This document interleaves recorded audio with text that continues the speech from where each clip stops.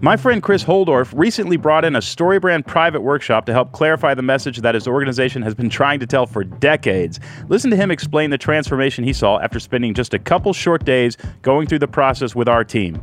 So we spent a day and a half with StoryBrand in a workshop. And the question is, what did we get out of it? And here's what we came to. In 1.5 days, NCF accomplished what it hasn't been able to do in 37 years. And that is to be able to boil down who we are and what we do in one concise message. We love StoryBrand. At StoryBrand, we know it can feel super challenging just to explain to people what you do. But we've seen thousands of businesses transform their messaging and redefine the way they talk about their products and services, just like Chris. If you would like to take your team through a StoryBrand private workshop, that is, one of our facilitators comes to you and gets everybody on the same page with the same message, go to storybrand.com/private workshops. That's storybrand.com/private workshops and book a private workshop today. Your team will never be the same.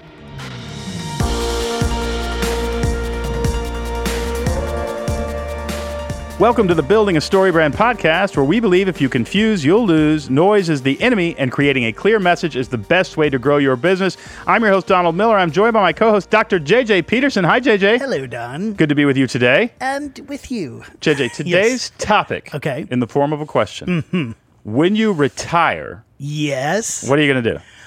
Will you? I think I'll eventually teach a class or two. That will be down the line. My retirement years will be spent teaching an online course or being a visiting professor. Yes. So I don't know if I'll ever fully retire. However, and making movies, of course, I want to make movies. But if I had the cash for retirement, I think I would spend a lot of time doing projects that had short-term delivery, like a movie or something that I could go in and work on for a month, and then I'm going to travel the rest of the time. I would do kind of short projects, teaching a class for a semester, and then travel. And then do a movie, travel. That so would sort be of a semi-retirement. Yeah, it keeps me busy, That keeps seems me active, really healthy. creative, and then just travel.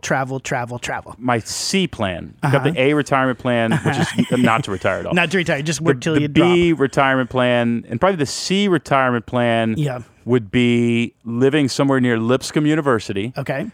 Going over and teaching a business class on marketing. Yeah.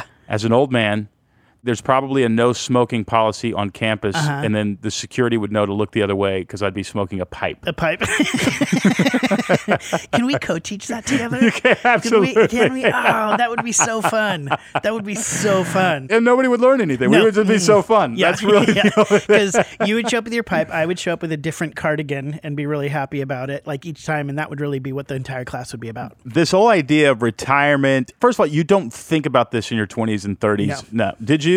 No, not at all. You think about it in your 40s, right? Yep. Which is, it's not too late. But but it's beautiful starting of to be. compounding interest is you get started when you're 20, in your 20s, and nobody does.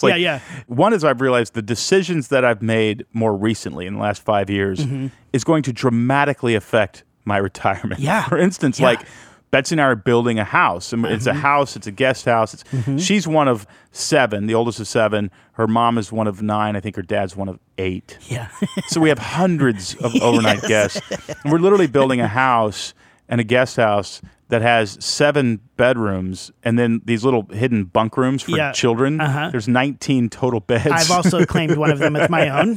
Yes. You can I have just keep one. calling it JJ's room. Yes. And then you have to feed these people. You can't just say we'll do Postmates or everybody's on their own. Yeah. And then on and on and on. And then the property taxes on that. And so I'm sitting there going, I'm going to need an endowment to just pay for the property taxes on the land. So it's not just the land. And the visitors. Then the business.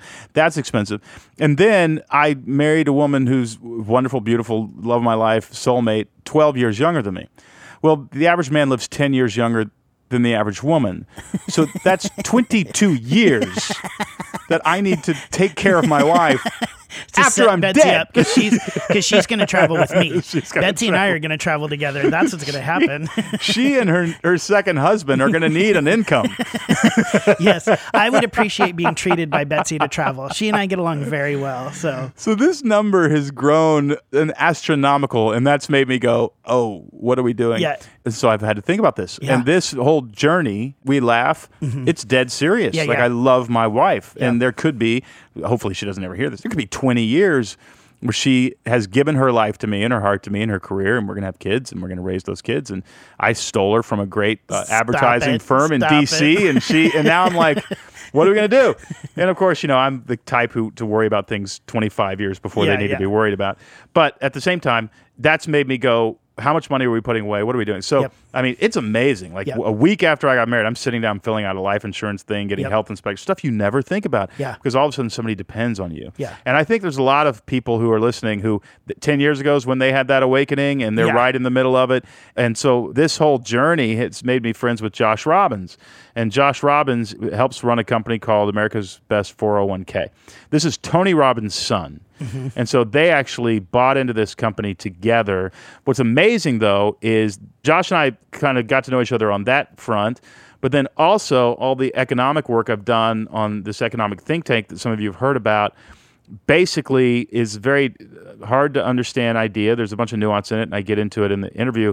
But the middle class is really being ripped off in the tax code, and the middle class is being ripped off by the financial sector, mostly through the tax code. Mm-hmm. But Josh said, that's just the beginning. Wait till you see what they're doing with everybody's 401k. Yeah. And I went, oh, no. And he told me.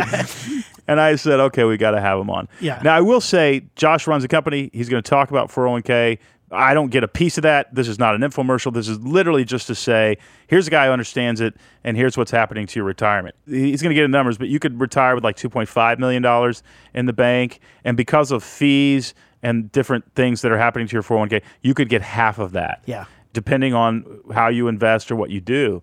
The system is not helping us pay attention. Yeah. I would say you're not paying attention, but that's unfair. Yeah. You're trusting, which is a really great value of you and a great characteristic, but that characteristic may be costing you a lot of money. Yeah. And so Josh kind of gets into it today. So we're going to talk about a few things. We're going to talk about setting retirement goals. We're going to talk about how the 401k actually works and talk about how the stock market works a little bit, and then what you need to do to set yourself up to win and also not get screwed. Yeah. We were having lunch talking about it, and a buddy of mine came up who runs a company to say hi, and he had just the day before closed a 401k deal for his entire company, and everybody was getting hosed. And he's like, immediately like, hey, I just did this. I just did it. I feel so good. I'm taking care of it. And his jaw dropped when he found out what's actually happening. The hard thing about a topic like this is you really process your future self as a whole other person. Yeah. You don't process it as you. You process it as somebody who have you the affinity of like your uncle. Yeah. And so you care about your uncle, but you're not going to sit down and go through his retirement plan and make sure it's all. And literally, this is you. You will wake up someday and be affected by this. It's super important just to have the discipline to get it right. So today is all about checking that off your list, getting your retirement right, making sure you have enough money in the future. And our guest is son of Tony Robbins. Tony wrote a book about managing finances and investments and all that stuff to show what's actually happening. Josh is his partner in this. It's really a fantastic interview. Very fast friends. I really, really like this guy. I really, really like him, and I just loved hanging out with him. Again, if you start to think the cynical side of you that this sounds like an infomercial, I totally understand. I'm with you. I would think this is an infomercial. I'm making zero money on this. Yeah. This is all about. It's just for people to really start thinking about things maybe they haven't thought about. Because I'm that way, right? Like I have investments, but I honestly don't really pay attention to them. I don't know what's going on with them, and I should. And this helps me at least kind of focus where my questions need to be. Yeah, it's fantastic. Anyway, here's my conversation about your retirement and your 401k with Josh Robbins.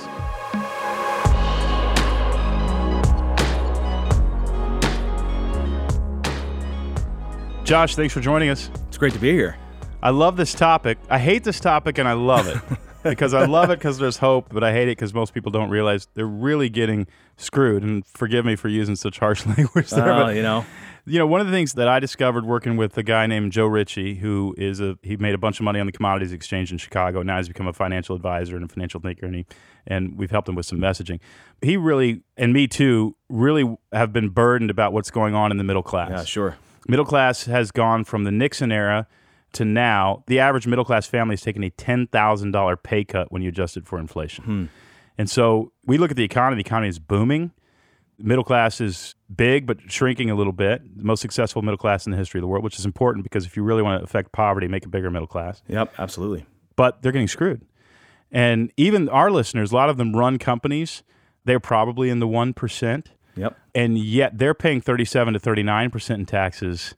and a hedge fund guy is paying 11, and he's actually not paying 11. He's paying 11 only on what he pulls out of his fund. That's right. So he's not paying 11 on his revenue. He's paying 11 on what he spends. That's right. The old carried interest provision. So he's actually paying about 5%. And here's what people don't understand. We're going to get to you in a second here because this is how you're going to help everybody listening not get screwed. That's right. The reality is the people who are making 1%, my listeners, who are making that $250,000, $500,000, whatever, they run a company, they are job creators. If you give them more money, they're going to scale up their company. They're going to grow their company. And if they have to pay that money to the government, they're going to be doing that much, much more slowly. The whole reason to incentivize Wall Street is to incentivize capital at risk. That's right. And grow the economy. That makes complete sense.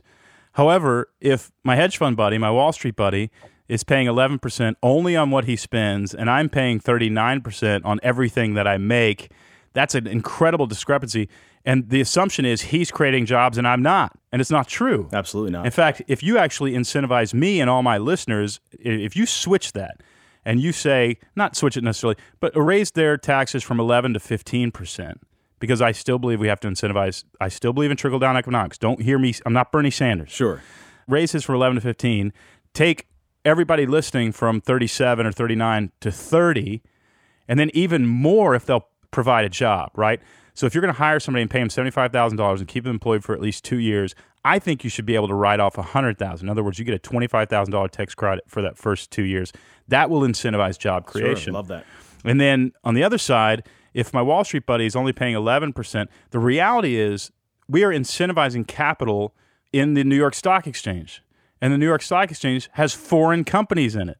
That's true. So if there's a Chinese company, and there are many on the New York Stock Exchange, you are incentivizing the growth of a Chinese company. The money from the Chinese company buys a Chinese tank. And hires Chinese people. That's right.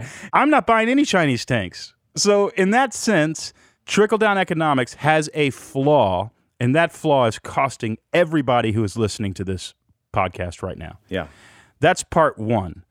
Part two is you, everybody listening, and all of our employees are putting their hope in their retirement package, their 401k. That's right. And the financial services industry is, very heavily regulated, but there are loopholes allowing them to take a chunk of your retirement. So on the big picture, the middle class is getting screwed in the tax code. And then even in the smaller, your personal financial portfolio, you're getting screwed by loopholes the financial services industry has created. Here's the story. Really wealthy people who don't pay a lot of taxes get Congress elected and create laws that have them pay less taxes. And those laws also allow them to take more and more of fees and percentages out of your retirement, and nobody notices because the math is too complicated. Yeah, that's exactly right. It's the frog in the boiling water. That's a long intro to a whole world, and the point is this. You're getting screwed by a whole financial services industry. They're not all awful people. No, Can we not at say all. that? They're not. And, No. and we help a lot of financial advisors. They're wonderful people. And they're still giving you a big retirement and all that kind of stuff. There are just things they're taking out that you can go another route and not have those things taken out. Yeah, I mean, every business owner understands alignment, right? You want to have alignment in your deal structures with your employees, and there's just a complete misalignment in the way that our financial services industry works. Yeah. So let me give you let's talk about the 401k Okay. for just a minute. The 401k is a 30-year-old industry, effectively, right? It came about in the early 80s. When that's kind of amazing, too. A lot of people, Yeah. they think it's been around for, since the Civil War, like Right. life insurance and all that. It hasn't. No, it's very young. It's relatively young. And 401k, explain again, because you talked to me earlier, it's basically a piece of tax code. Yeah, it's a piece of tax code that, back in the early 80s, we used to have pensions, right? You used to be able to, retire, get your gold watch and your paycheck every month. Mm-hmm. Unless you work for the federal government, that's probably not you, and you're probably not listening to this podcast. Right. But so what happened is that, basically the C-suite executives wanted a way to put more money away tax deductibly. So they created this new piece of tax code, the 401k. And then people got wise to it and said, wow, we could do this across all employees. And it became very popular very quick. And then companies said, well, why don't we just use this instead of the pensions, because then we'll have no obligation to pay anything in the future. And everybody's financial future is dependent on their own desire to save. So it's a good thing. It's a good thing for business owners. It is. People say the 401k is broken. It's not broken. The narrative is broken. The alignment and the compensation models are broken. So get this, for the first 30 years, by the way, this is a $6 trillion market. What I mean is Americans have $6 trillion of their hard-earned savings in 401k plans. It's their second largest asset. That's as big as, if I'm not mistaken, about more than 25% of the GDP of the whole country. That's right. It's their second biggest asset to their home. Wow. So these 80 million Americans are relying on their 401k to be there for them in the future. Right. And they're forfeiting a huge percentage of their nest egg. The difference here, and this is why I love talking to business owners, is that they don't have the option to make a choice to get out of their 401k plan. It's you, the business owner, that gets to help them. It's you that gets to choose to make a change if you need to make a change to help them, because otherwise they're at the whims of your decisions. Right. Let's just look at a little bit of history here. So for the first 30 years of existence, not until 2012, did the 401k providers have to disclose to you how much they were taking out of your account. 30 years. I mean, what other industry would this? So literally, like, you're putting in X amount per month. Yep. Let's say you're being really, really financially shrewd. You're putting in $500 a month or something like that. Yep. And they don't have to disclose to you that they're taking 50 of that or No, they didn't have to 80 disclose. of that. No. They don't have to tell you. No, and a lot of them took, Even in small print somewhere? nope, not until 2012. Can they change it without you knowing they changed it? They actually can now, yeah. In certain ways, they can change certain revenue models, absolutely. So imagine Yeah, imagine the business that you're in. We've got a lot of plumbers. We've got a lot of real estate people. Sure. Imagine you being able to just go into somebody's account without them knowing it. It's not even their checking account. It's an account they're not really looking at. well, that's the key. So it's out of sight, out of mind, and they're going in. I used the analogy earlier while we were having lunch of the grandpa who hides his money in his mattress, and somebody's going into the mattress and taking money out without him knowing. That's right. It's happening to you. You're just not laying on the mattress yet. That's right. But that's your mattress fund, 100%. and somebody's dipping into it. Yeah, and 100%. it's legal. It is not illegal. It is legal. And here's the issue, going back to, we talked about alignment and loopholes. Our country is unique in that we have a system that doesn't require financial advisors to be a fiduciary, meaning... Yeah, explain this, because I only learned this a few years ago. A fiduciary advisory is legally obligated to tell you pretty much everything. Yeah, they're legally required to put your interests first, right? So that would be the same as a doctor or a lawyer. Like if your doctor, you walk in and he prescribes a medicine, then he goes and whips it up in the back and sells you the medicine, that probably wouldn't be a good thing. Right. So you've got doctors, lawyers, CPAs, they're all required to be a fiduciary. Put your interest first. That's all that really means. And our financial services industry doesn't require that. It's called suitability is what they require. And suitability just means it generally fits the parameters, right, of you and your risk tolerance and things like that. But when do you want something suitable, right? Do you want a suitable relationship, a suitable car? Right. No, you want the best, right? The best is for you. And let's just break this down to brass tacks. When we say the 401k system is broken, is this what they're talking about? If I'm your financial advisor, I may know for a fact that if you're going to give me $5,000 a month, that's an extreme amount, but if you're going to give me $5,000 a month, I could do this with it and make you a ton of money. But if I do this with it, I'm going to make you considerably less money, but I'm going to make more money. That's right. And I make that decision on your behalf without ever telling you about this other thing that would make you a lot more money. That's exactly right. And any financial advisor can do that, but a fiduciary cannot. That's exactly right. Okay. Most financial advisors work for big brand names, right? You see their names on golf tournaments and blimps and stadiums. And I'll say this, the actual advisor that you're talking to is actually a really great guy who's not actually out on a yacht. No, not at all. Yeah, they're actually operating at your best interest, hopefully. They're trying to, but remember, the products that they're able to sell... That's right. They're in the confines of a system where what they can offer you is actually incentivized to make the company they work for more money. And that's what they should do, because most of them are publicly traded. So they're actually trying to increase their share price, right? Right. So they can't also hold your interest at the same time above their own. They literally, if they're a publicly traded company, they are responsible to the shareholder. That's right. To make more money, not to you to give you the best value. That's right. Now, there is a dance there because you're going to go out of business if you don't give great value to your clients.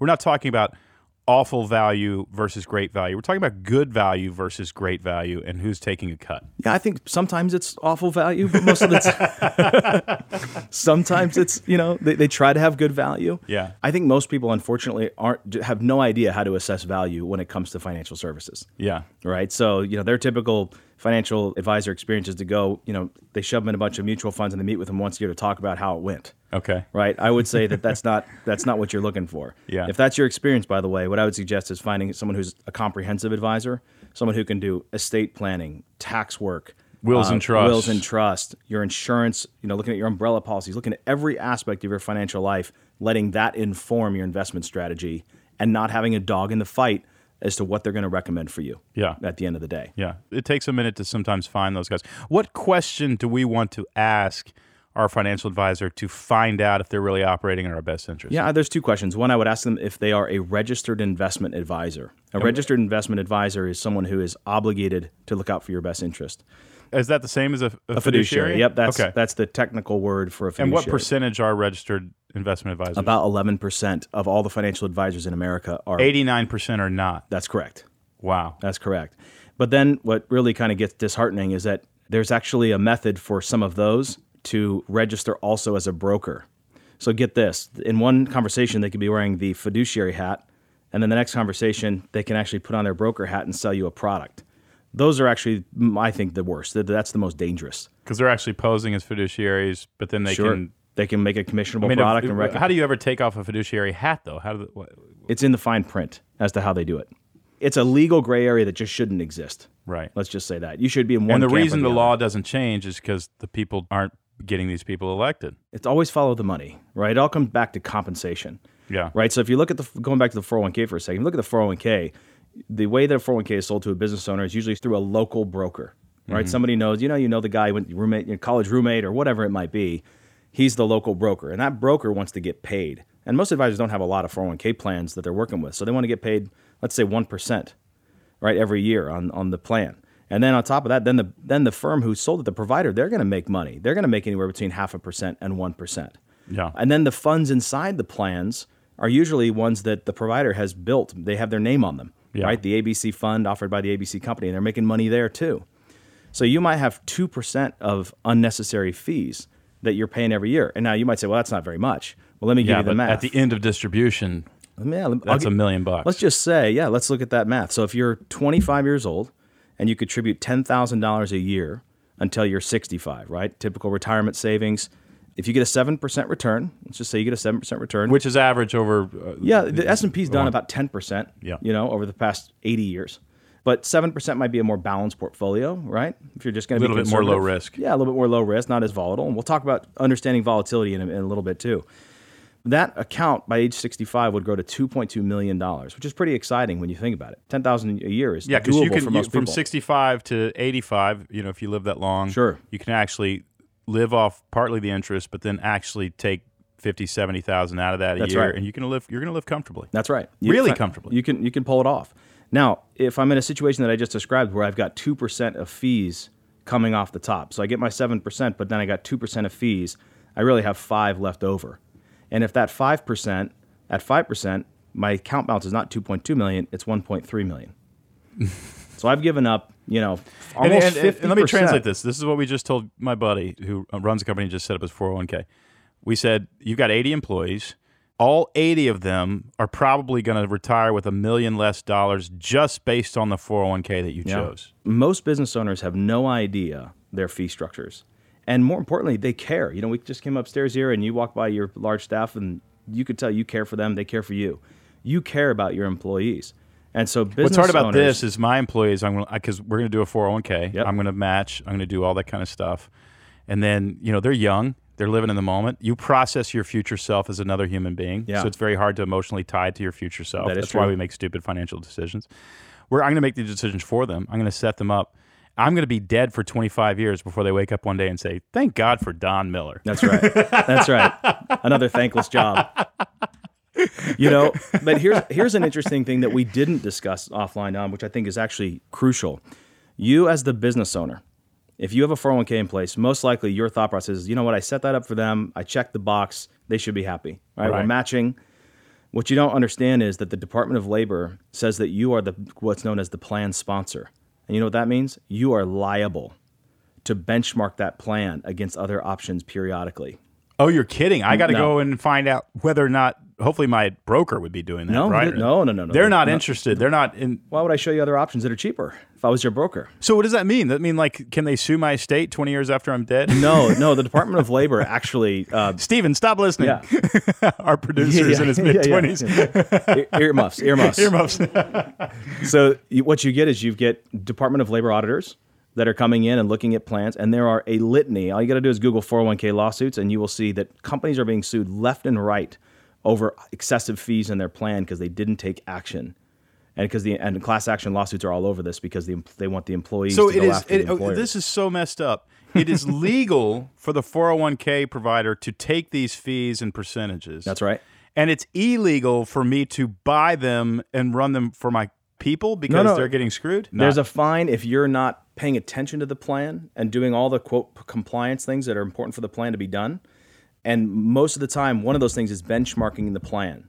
So I can promise you... Who does that? Is that the HR director? Is that the CFO who's doing that? Yeah, you can find... Yeah, exactly. Someone in your organization. You can hire a fiduciary advisor to do that. Our company does that. We benchmark people's plans for free to uncover their fees and see if there's an opportunity to we're going to talk about that in a second because there's an opportunity for everybody to do that. So yeah, there's ways in which you can do that. You can hire a consultant to do that. But most people don't. Most people, they just trust that what the broker sold them was, a decent plan. Yeah, it's crazy, isn't it? Yeah, it's wild. So you start to unpack this thing, and most business owners get pretty exasperated that they're even having to deal with this because they're busy. They're trying to run their business, but at the same time, it's a hard reality that we got to deal with. Yeah. Okay. For full disclosure, Josh is part of a company called America's Best 401k. That's right. And you actually do 401ks, but we don't do business with you. Nope. We may in the future, but we don't. I don't get anything if somebody signs up for your thing. I literally just needed you to come on and explain how people are getting screwed. Because we're going to go into, here's what we think you should do. Yeah. And I don't want to deceive my audience into thinking this is an infomercial. You have a product that you want to sell. Sure. It's good. So just everybody just know that as you hear what Josh talks about. Because you're not trying to sell it. You're trying to tell everybody, here's how you're getting screwed. Let me ask you this, though. What should we be doing now? How should we be planning our retirement? What are the things that we should be doing right now if I'm thinking about my future? Yeah, I think, look, whether you're a business owner or an employee, you've got it. Many people are asking the question, is the game winnable? Yeah. Right? And I think there's a number of things that you need to do. Number one is you've got to harness the power of compounding. So this is something that I think... Warren Buffett talks about this all the time. Yeah, and most people know this. They just don't do it, right? It's like knowing you need to exercise but not doing it is not going to get you the result that you need.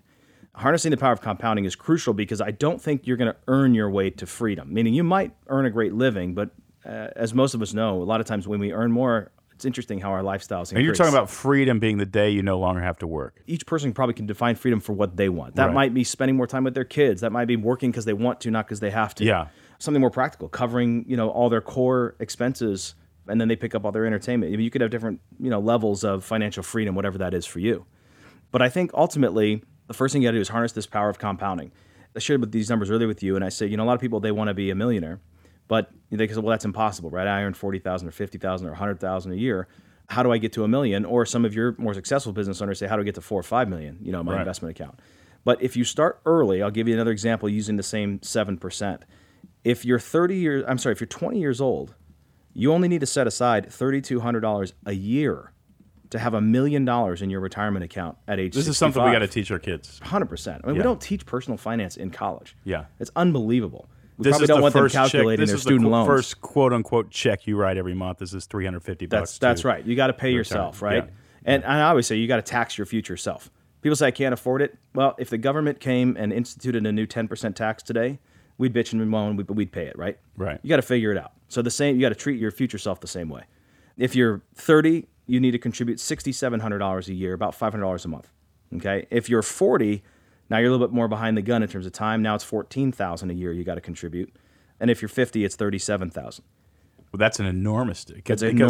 What we're decreasing is the compound interest over time. That's right. It's that hockey stick curve. You can't see it here, but that hockey stick is the way that compounding works. And don't listen to these numbers and think, okay, well, I can't do that, so I'm going to do nothing. Absolutely not. Yeah. I mean, you may have to need to pay down some debt first. You may do some other things, and you may need to catch up a little bit later. I would even say, as you're paying down debt, though, you've got to be putting money into your retirement. 100%. Yeah, it's not an either or because it's really choice. about creating habits. That's right. And you need to have money that's working for you. I call it, Stephen and I just recorded a Business Made Simple video the other day called How to Get Rich, which I felt weird recording that because I grew up standing in line for government cheese, right? But one of the things that you figure out over time is the work that you're doing, the job that you're doing right now, you do to get a paycheck. And if you learn that a percentage of that paycheck needs to go to buy the store, that's what I call it, buying the store. And the store is whatever. It's a couple duplexes, it's some investment accounts, it's your 401k. It's the thing that makes you money without working. That's right. That's how you get rich. You take a percentage of your money and you buy something that will make you money without working. And you start small. You start with $100 a month. As you make more, you get $500 a month. Betsy and I think of it in percentages. So a percentage of the money we make, we put it in investment accounts. And then as we make more and more money, that percentage, my paycheck actually doesn't get any bigger. Well, we gave ourselves a raise a couple of years ago, but the company's exploded. We have a lot more money. And we started with 10% of our money is going to go to investment accounts. And I started late, right? I started at 40. I'm one of these guys, like half the listeners who go, no, I'm so late. Started 10%. We're up to 95% of our money now goes to the store. Amazing. We live fine. I don't have a boat or any of that stuff. But the whole idea is I would like to retire somewhere around 55 and just go into some sort of civil service, some sort of serve the world. Sure. At that point, I'm going to burn money every year and not make any. So God has provided us a way to do that. And I think that's the way everybody needs to understand it, is just take a percentage, start with 5%, move it to 10. As you get raises, give yourself only a small percentage of the raise that you just got and put the rest into the store that's going to make you money. That's right. It's Rich Dad, Poor Dad stuff. Sure. What a great book. Yeah, I think 15% is probably what people should be targeting at a minimum. Yeah. But if they need to start at 5, they need to start at 5. Yeah. The key is the habit. The key is the habit. And every year ratchet it up. It's amazing how we adjust, right? We adjust to it's just unbelievable how we adjust. And I think there's a mental shift that needs to happen for most of us to move from consumers to owners. Yeah. Right? So I love that. Yeah. Okay, so explain that. You talked to me earlier. It's a great mental shift. Most of us are probably think of ourselves as consumers. That's right. Actually, most of our listeners, at least half of them, don't. They are creators. They create jobs. They create products, all that kind of stuff. But a lot of us are just living kind of hand to mouth. We get money, and then we think, well, the way I'm going to get rich is I'm going to get a bigger paycheck, which is partly true, but only if you give a bigger paycheck and get a bigger chunk of that money to the store that eventually is going to make you money without working. Not to BMW. Yeah, that's right. That's right. Buy a used truck. That's right. And the reality is, we're working for somebody else. We get a bigger paycheck, and we think, well, I'll never start a business. I'm not wired to start a business. I'll never own a business. And you're saying, no, you actually can. You can tomorrow. That's right. You can own a percentage of a business. That's right. I think most of us are, like we said, we're consumers. If we have to shift to being an owner, right? I don't need to just own an iPhone. I need to own Apple. I don't need to just have Amazon boxes show up at my door every day. I need to own Amazon. And people sometimes think of the stock market as some sort of lottery ticket instead of saying, no, these are actual pieces of operating businesses that I get to own. And today, more than ever, are more accessible to us. In 5 minutes, you can open up an account on your phone for free and own a piece of American capitalism. There's a lot of rhetoric right now around hatred for capitalism, and it's just totally misguided. Capitalism isn't effective for you if you're just a consumer, right? You need to be an owner so you can participate in capitalism. And I think that's the beautiful thing. You don't need to start a business, and you don't need to hit a home run. If we just looked at those numbers that we talked about, you just need to be consistent, patient, and harness the power of your mind as well, because fear is one of those things that can absolutely derail. So you can actually own a business tomorrow. It's just a piece of a bunch of other businesses, and that's your portfolio, and that's a great way to think about it. That's right. And you want to be a little bit careful. You talk about some stocks that Coca-Cola is a good stock. Amazon is likely a good stock right now. Apple's always been consistent. And then here's the other mentality that people are going to have. They're going to say, well, everything has peaked, and I'm too late. I need to go find the unsafe stock right now that's going to explode. I need to find Apple before it becomes Apple. It's actually not true. When you actually look at global data, Amazon, Apple, Coca-Cola, all those, the upside is still enormous because of what's happening all over the world. Yeah, that's true. And I think most people, if you look at people who try to time the market, who got out, let's say, in 08 or 09, they got scared out of the market and they missed out on a 300% So their return. stocks dove. Right. And then they got all their money and they put it into gold. Yeah, right. Buried it in the backyard. Horrific investment, by the way. Because to your point, just I'll finish the gold thought because I'm sure the gold bugs out there got angry when I said that, is that I try to look for investments that pay you something, right? So, a company pays you in dividends. Real estate, it's income producing is a great, your home is not an investment, doesn't pay you anything. It's a liability. Right. So gold doesn't pay you anything. And it's been a horrible inflation-adjusted investment over Well, let's time. go back to the home thing because it sort of pays you something in increased equity. The problem is you're always going to need a place to live. I and think so everybody you sell should. it, you just That's break right. even. So if I came to you and I said, hey, I've got an investment opportunity for you. It doesn't earn a consistent rate of return. It's entirely illiquid, and we won't know what we're going to make on it till we sell it later on. Are you interested? Yeah. That's home equity, right? So obviously a home's an emotional purchase. I own a home. Don't deceive yourself into it's a great investment. It's different if it's a duplex that you bought. 100%. Because now you're counting the equity and you're counting the dollars coming That's in right. at the rent. It's paying me to live there. Right. Homes, and a lot of people look at the appreciation of their home, I bought it for $1 million. It's worth $1.5 million. I made $500,000. Well, how much did it cost you along the way in property taxes and ownership costs? I mean, interest costs. People never take that into account. Right. They just say, my house is worth $200,000. Yeah, exactly. Like, how much interest have you paid on it? Yeah, exactly. Over what period of time? It keeps up with inflation mostly. Yeah, it's actually, there's a Schiller index that looks at home prices over the last 100 years adjusted for inflation, and it's pretty dismal. Yeah. It's pretty low.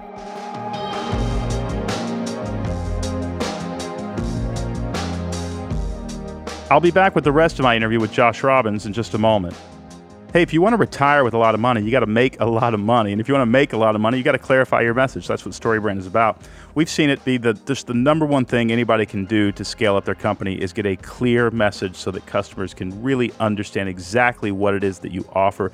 Essentially, what you want to do in your marketing is guide your customers through an exercise in memorization. You are helping them memorize why you matter to them and why they should spend money with you. If you want to get your marketing clear and you want a marketing plan that works, come to our live workshop in Nashville, Tennessee in May. It's May 19th through the 21st. You can sign up now at storybrand.com. You will leave with a clear message and a marketing plan that will get you results. May 19th through 21st. We would love to see you there. Sign up now. Go to storybrand.com. That's storybrand.com and register today.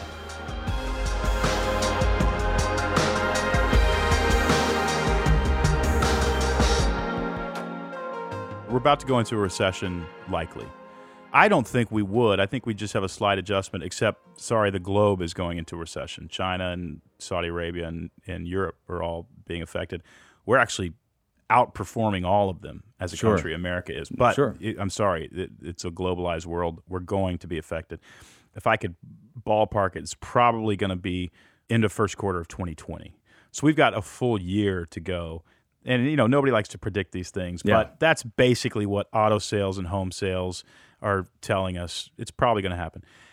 A lot of people would pull out of the market after the decline. If it's 10%, it's a market adjustment. If it's over 20%, you were telling me, this is a recession. Is that right? I think there's a couple things that we have to look at. Recessions, let me separate recessions from the market. Gotcha. Right? The markets are often not necessarily, they don't track with recessions.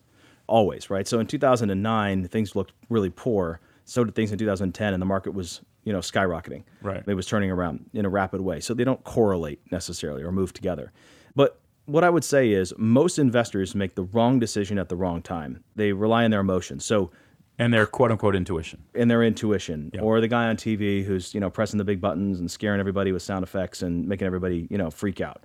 The best thing you can do as an investor is have a long time horizon and don't turn on the financial news, right? So Jack Bogle, the founder of Vanguard, who recently passed, legendary investor, said, Tony asked him, how often do you look at your investments? And he said, about once a year, but sometimes I cheat and it's twice a year. So there's Warren Buffett, everybody recommends. Because you just got to know over time. You just got to know. And we're actually really spoiled right now because we've had the longest bull market in history, right? So since 2009. So the market has, on average, since 1900, had a correction, which is a 10% decline, but not more than 20, a 10% decline every year on average.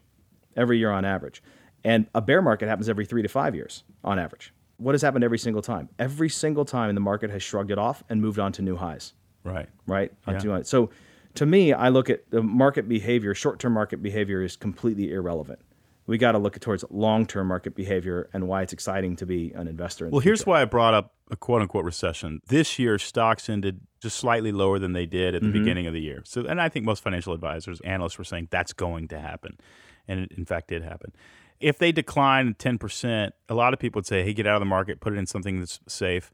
When really the mentality needs to be stocks just went on sale. That's right. Stocks are the only thing Americans don't like when they're on sale. Yeah, so if you've got $1 million sitting in a checking account and the market crashes, put it all into the market. That's right. You're going to ride it right back up. Yeah, we'll trample each other for a $100 LCD television, but when the market's on sale, nobody steer does clear. anything. Legendary investors John Templeton has talked about, buy when there's blood in the streets.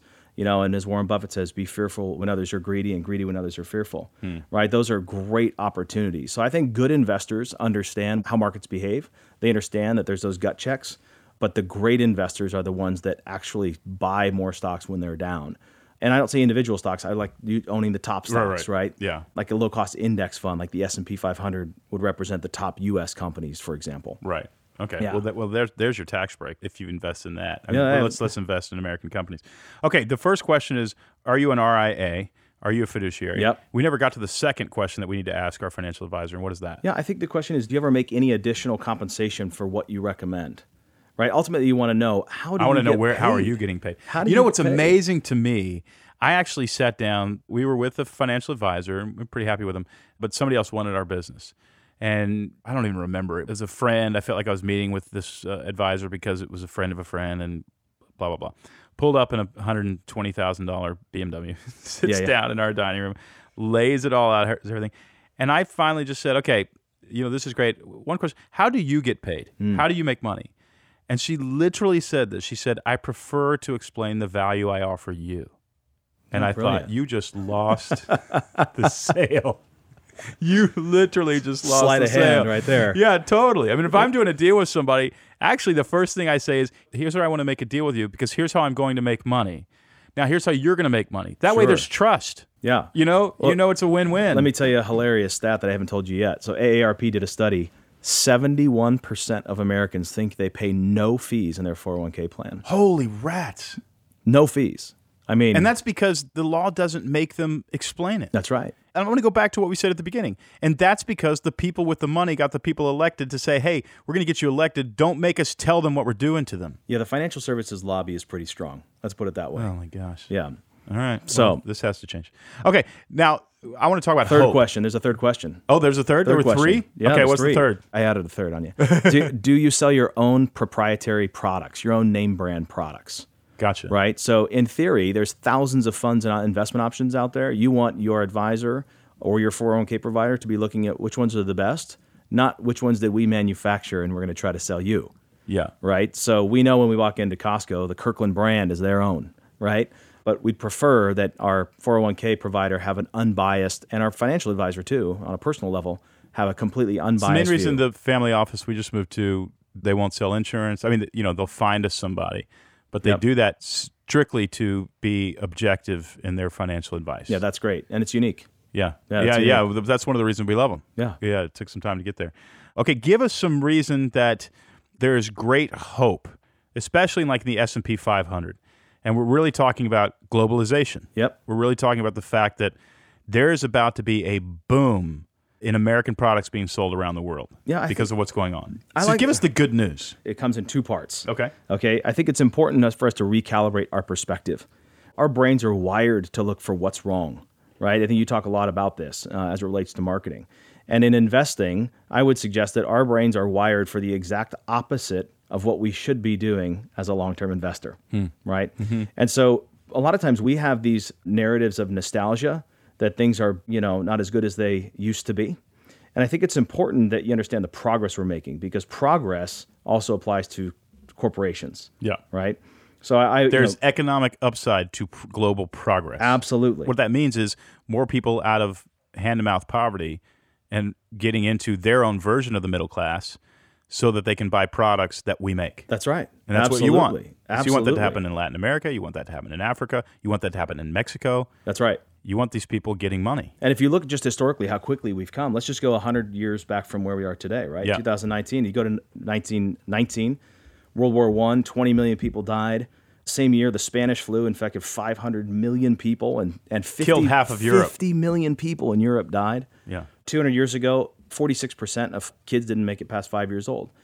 And you look this is not that long ago. This is not that two long generations. ago. Yeah. Not generations, but two whatever's back, right? As Joe Rogan says, that's like two people ago. Right? People live like 80 years. That's like two people ago. It's not that that's a far. good way to say right? it. Yeah. So if you kind of fast forward to the 1980s even, 40% of the world's population lived in abject poverty. Actually, extreme poverty, which is defined as $2 a day, inflation adjusted, right? $2 a day. Now we're under 10%. It's an unbelievable accomplishment. Life expectancies are exploding. Yeah. When Social Security came out, you could expect benefits at age 65, but the average life expectancy was 63. So it's really meant for people who lived a little bit too long. What are we at now? 70-something? No, we're way above that. We're in the 80s now for women. Which is part of the big problem that the country's about to get into. Well, I think actually what we're seeing is we're actually going to see increased life expectancies. So if you were born this year, you have a 3-month greater life expectancy than a baby born last year. That's how quickly life expectancy is exploding. So to me, I look at this and I think that there's reasons why now is the greatest time in the world to be an investor. Well, and here's why we're saying that. Let's say you mixed your stock: Apple, Amazon, Coca-Cola, S&P 500. You just spread it around a little bit.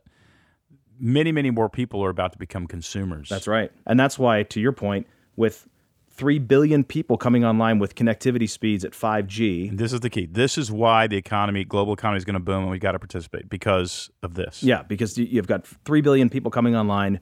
5G connectivity speeds are 10 to 100 times faster than today.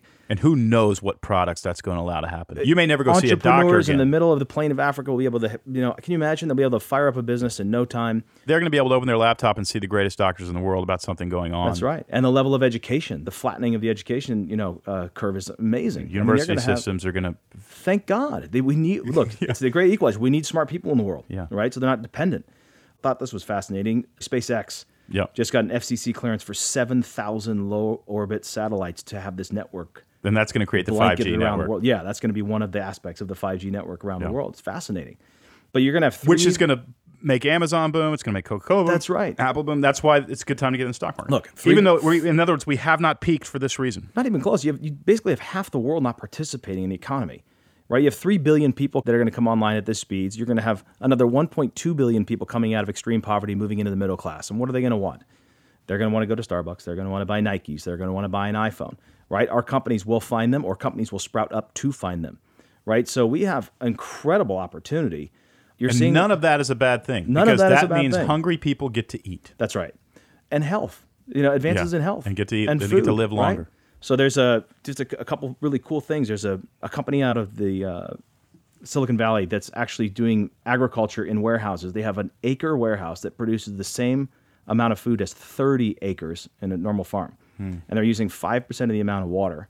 And they can grow anything because it's indoor and it's fully automated by robots. Yeah. Now imagine what that would do to farming and food shortages around the world if you could have these, because right now they estimate 50% of the cost of your food at dinner was transportation costs, right? Because it came from 3,000 miles away most of the time, right? So you're going to have a local... It's going to be amazing. Costco style food warehouse. Growing fresh Not only that, food but for everybody. Burger King in St. Louis is, I don't know if you heard about this, they're releasing a plant-based burger that nobody can tell the difference between the hamburger, and it's much more healthy, and it's great for animals. So everybody thinks the world's going to hell, the environment's going to hell, and we hate animals.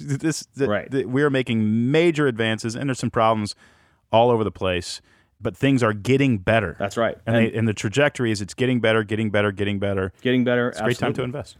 Absolutely. And so you've got health advances, you've got CRISPR and gene editing. There's 50,000 genetic disorders in the world, right? Mm-hmm. And we've got 3.2 billion letters in our DNA code, and 30 of the 50,000 of the genetic diseases are because one letter is off. Imagine we could change that with just one gene edit for everybody in terms of health. I mean, we're going to have life expectancies are going to increase, people coming out of poverty, massive amount of people coming into the economy, connectivity speeds rising, flattening of the agriculture curve. I mean, these are all very, very, very positive things for the world. We are programmed because bad news travels fast and bad news sells advertising. That's right. We are programmed to think there's a scarcity of resources in the world. There is not. We have a distribution problem in the world, not a scarcity of resources. I would agree with you. And the upside is huge, and companies who can solve these problems are going to move the world forward. And that means everybody listening, your company can grow. Absolutely. If there's a scarcity of resources, then you should be in decline. Yeah. Everybody listening should be in decline. That's not happening. I agree. We can grow. It's a popular narrative that kind of feeds that old tribal part of ourselves, and it Here's certainly the thing. sells stuff. It scares people into buying things. That's true. That is true. Because there's not a lot left. Rush to the table and grab it. Right. So I think really at the end of the day, financial freedom is 100%. The game is winnable, right, on a lot of levels from everything we just talked about. But I would say that all those caveats that we got to go back to related to fees, misguided advice, et cetera. So you need to own your own future. That's right. And participate in your own You've rescue. got a website. Is it Show Me the Fees? ShowMeTheFees.com. That's right. I haven't been there yet, but so listeners can go and figure out whether or not they're getting screwed. So interestingly enough, since 2012, now that they have a fee disclosure requirement, they're going to tell you how much they're going to charge you. Most business owners that we talk to have never seen it. They don't know where it is. It's usually on the website of your existing provider where you can download it, just a PDF. But they're like 30 to 50 pages long and incredibly opaque at best. So what we'll do is we'll do that financial archaeology because we got to dig, and we'll find all the fees that you're paying, and we'll show you for free how much you're paying. So let the data speak for itself. If you're in a great plan, you'll know, because then you will compare it as to what potential increase could happen for you, what kind of increase. And usually it's a 60 to 70% decrease in your fees. But then more importantly, what does that mean when we compound it out over time?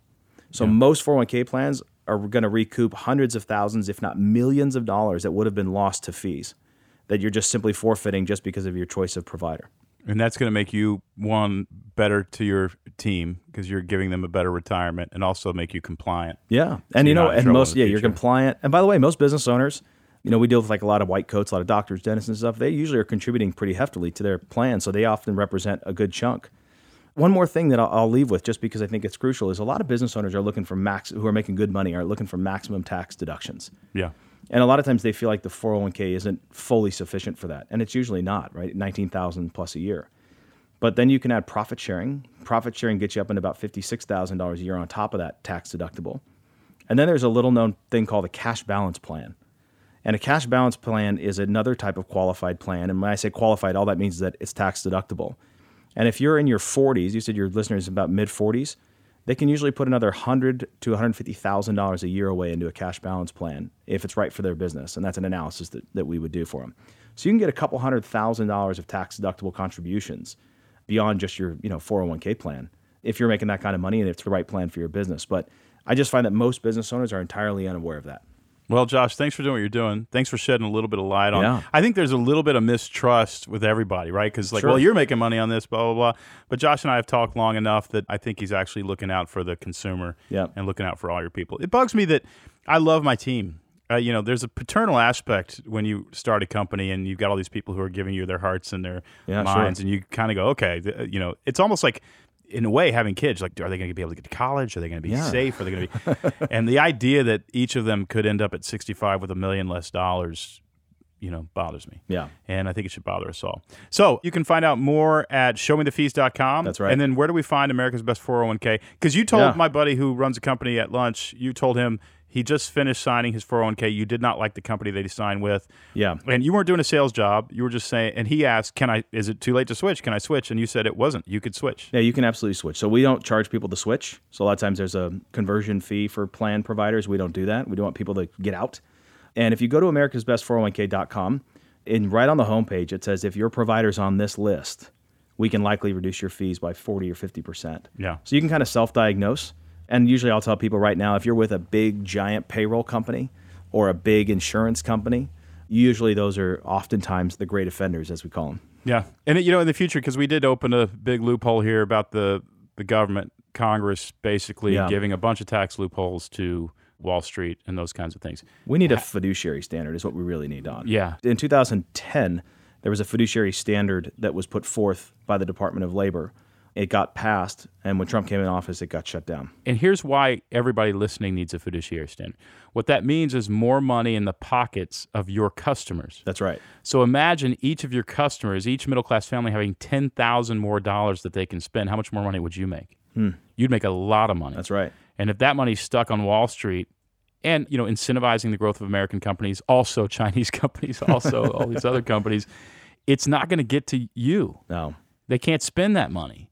What we need is to reduce the tax breaks on Wall Street. And I'm not saying raise the richest taxes. Don't hear me say that. I'm saying raise the taxes on Wall Street a little bit and reduce the taxes on Main Street and stimulate that part of the economy. That's right. The 27 million small businesses rather than Chinese businesses that are making money and buying Chinese tanks. And if we can stop these erosive fees from, crumbling these retirement accounts by half, because think about all these people when they run out of money. So just to give you an example, 1%, if you pay 2% in fees or 1% in fees, we talked about the growth. But what we didn't talk about is when they start withdrawing the money, the same person, same performance with 2% in fees will run out of money 10 years sooner.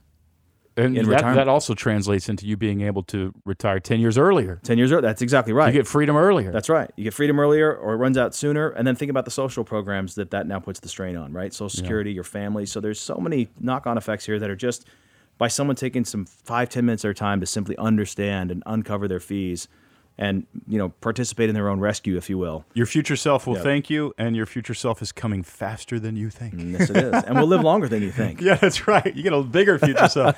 Josh, it's a complicated conversation. It's fun. All 12 people who are still listening, congratulations. And here's the thing that all 12 people and you and I have in common: we're total nerds. We just need to admit that. That's right. That's but right. hey, trying to save the country, trying to save the middle class. I love it. Josh, thanks for coming on. Thanks for having me. God bless. It was fun.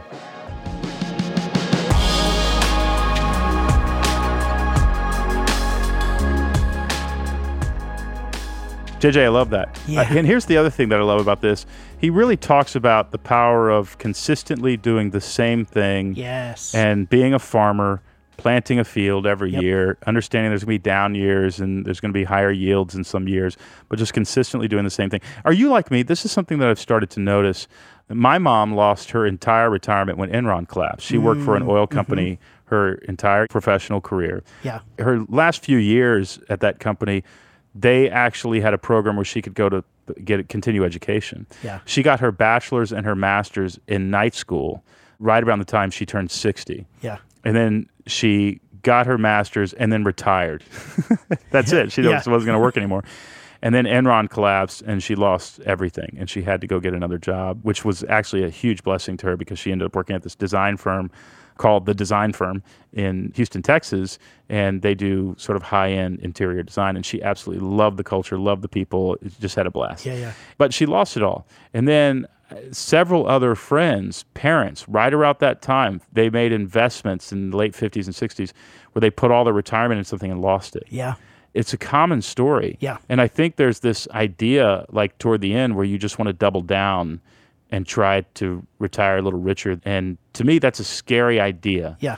And even Betsy, we've been approached with some investment opportunities. On paper, it just sounds so amazing. I don't understand how this works. Yeah. The stock market keeps rising, so we're just going to keep doing that. Yeah. If I understood, I'll invest in StoryBrand all day long because I understand how it works. But, everything else. And so this idea of going with something that has been safe for a very long time, I think is really great. And a 401k is a fantastic tool to do that as long as you're not being ripped off without knowing it with all these fees. Yeah. It is still a winnable system. The way he talks about it makes it hopeful. Yeah. Because it really because you kind of wonder, am I just doomed to kind of throw money and it's just a chance? It's a little bit of a lottery shot, almost. Yeah. And he makes it really hopeful. Yeah. That we all have an opportunity to engage in this process that really sets us up for a brighter future. Yeah, and ultimately, as the owner of a company, I didn't realize that you'd hire people, you give them a job and all that kind of stuff, and that's really great. And then you slowly realize, oh, wait a second, these people are giving you their professional lives. Yeah. Like they're giving you, and I'm like, oh gosh, I need to take care of their retirement and take care of all this kind of stuff. So we have a responsibility to do that too. I think the key is just slow and steady wins the race. Keep making consistent moves, the same as Josh talked about, not getting hijacked by emotions, which, by the way, leads to our next week's guest. Yeah. Because Dr. Susan David wrote a book called Emotional Agility. Yes. She's at Harvard Medical, I believe.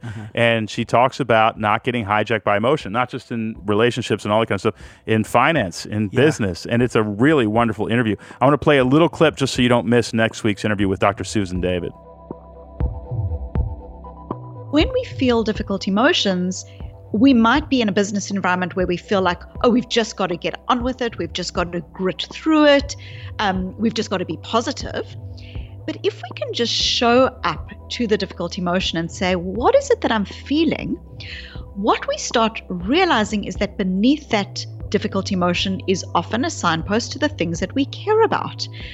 I've never met someone who is saying, I'm frustrated at work, where the signpost might be, it's because I'm bored and growth is an important value to me. Okay, so you're going to want to pay attention to that. Yeah. You're not getting hijacked by fees, and you're not getting hijacked by emotions. We're the people who keep you from getting hijacked. Another good episode. Hopefully this episode made you or saved you some money. If you actually go to showmethefees.com, you'll probably find out that it saved you a ton of money. Music from this episode is by Andrew Bell. You can listen to Andrew's latest record, Dive Deep Hushed, on Spotify or on iTunes.